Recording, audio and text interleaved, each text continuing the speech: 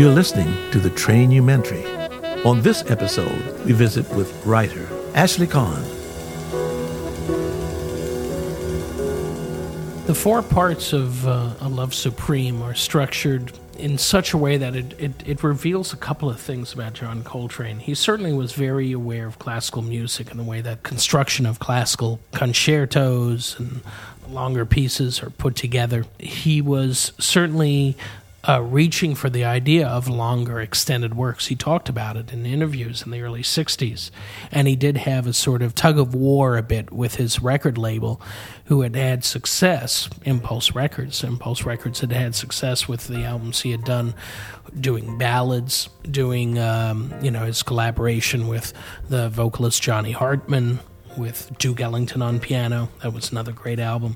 And they wanted to sort of, keep him in the studio recording these radio-friendly cuts, that were no more than 5-6 minutes long. And what he was hearing was music that extended for the whole side of an album.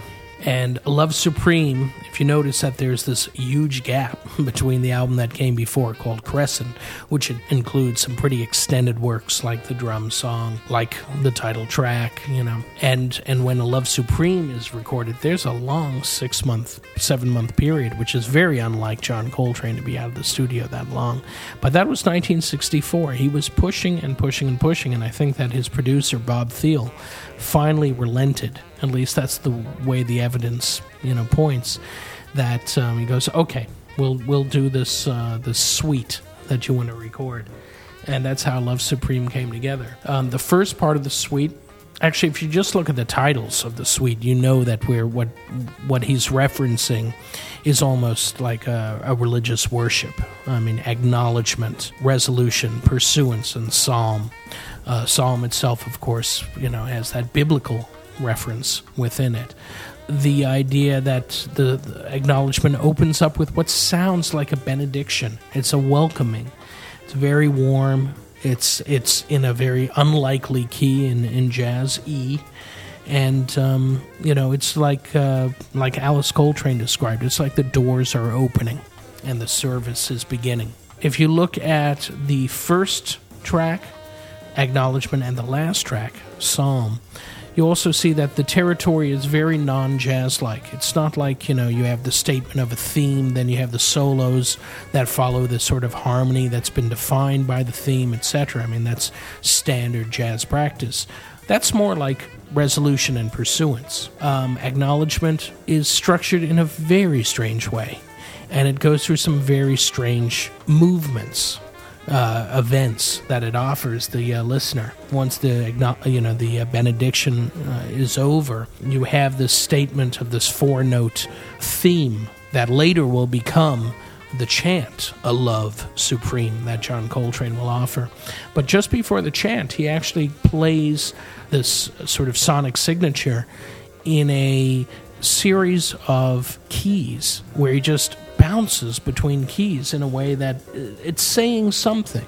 What is it about the idea that you have to play in all keys? Normally you stick to one key, or in bebop you bounce between different, harmonies, etc. But there's definitely a statement being made, and it ties directly into his whole idea of, the universality of his message. The idea that all people, all gods, all keys, all tonal centers are equal, and that sort of universalist stance is quite different from the very dedicated religious people who are, connected to one church or one way of worship. When you get to the chant, I mean, that's a direct Eastern influence right there. The idea of the chant, the power of the chant, the power of the human voice. For me, it's almost like this incredible disrobing, before the divine. The idea that he's going to take away the one thing that he is best at, that he is most crafted at, and that is his saxophone. And he's going to put his saxophone down and in a way just stand naked right there and allow his voice to do what he's leaned on his music to do for years, and that is to praise God. Of course, he will repeat this later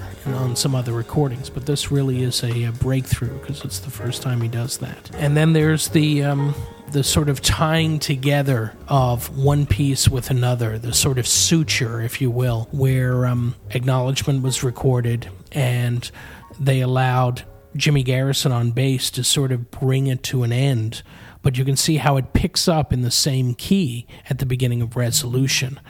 And Resolution, as I said before, is like this much more familiar territory to the jazz listener. It swings. It's in 4/4. It has a really hip theme, and it really explodes. I mean, the sort of slow fuse that Jimmy Garrison lights at the very beginning, and then it explodes as Coltrane enters in with the recognizable theme, one of the most recognizable musical signatures, actually, of the whole album.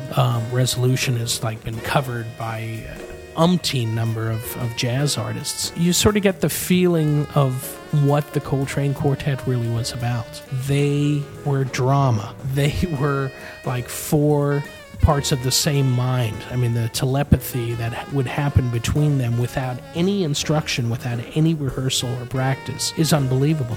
I mean, you talk to McCoy Tyner, when I interviewed Elvin Jones before he passed, time and again they would say, we only rehearsed about 2 or 3 times in 4 years. Pretty incredible. And so the idea of setting things up, knowing that Coltrane was going to come in and just blast the room apart, you hear that a couple of times throughout the whole album.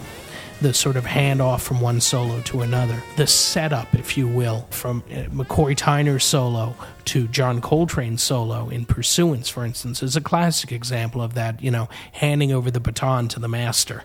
McCoy is great at setting things in place so that someone's coming, and boom, here's John Coltrane.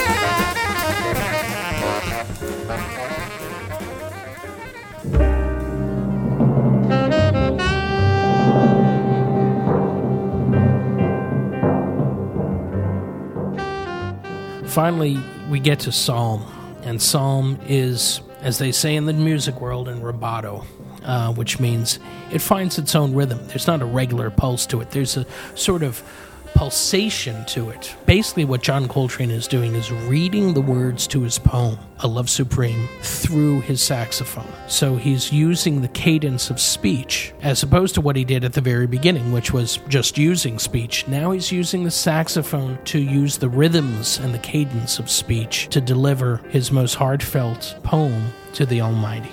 The feel, the effect that it has, it's almost like you're peeking in on someone's private prayer session, and it's meant to feel that way. There's sheet music, 6 pages worth, that John Coltrane wrote out for A Love Supreme. On those pages, you can see that he very deliberately mapped out a psalm to be in that sort of moody, almost interior-looking, monologue. I mean, that type of feel. He actually writes out, should have the same feel as Alabama, referring to a tune that he recorded in 1963, which was very dirge-like. It was actually inspired by the events in Alabama around that time when 4 school children died in a fire, tragically. It was also based on words. It was based on the Martin Luther King speech. The speech has never really been found, but according to McCoy Tyner, he goes, he was playing his saxophone, reading the words of Martin Luther King. So it's the same idea. It's the same sort of device that he's leaning on for Psalm. And then it ends. It ends actually with this little overdub. John Coltrane came back the next day, and he had the quartet overdub.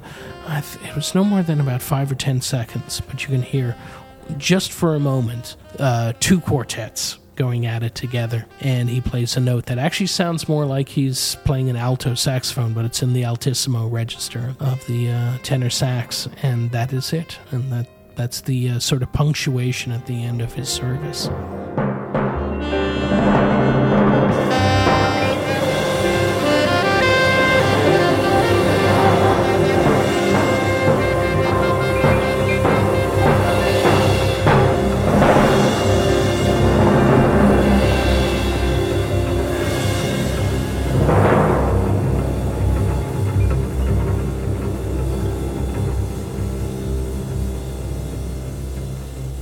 For more information on the program, visit trainumentary.blogspot.com.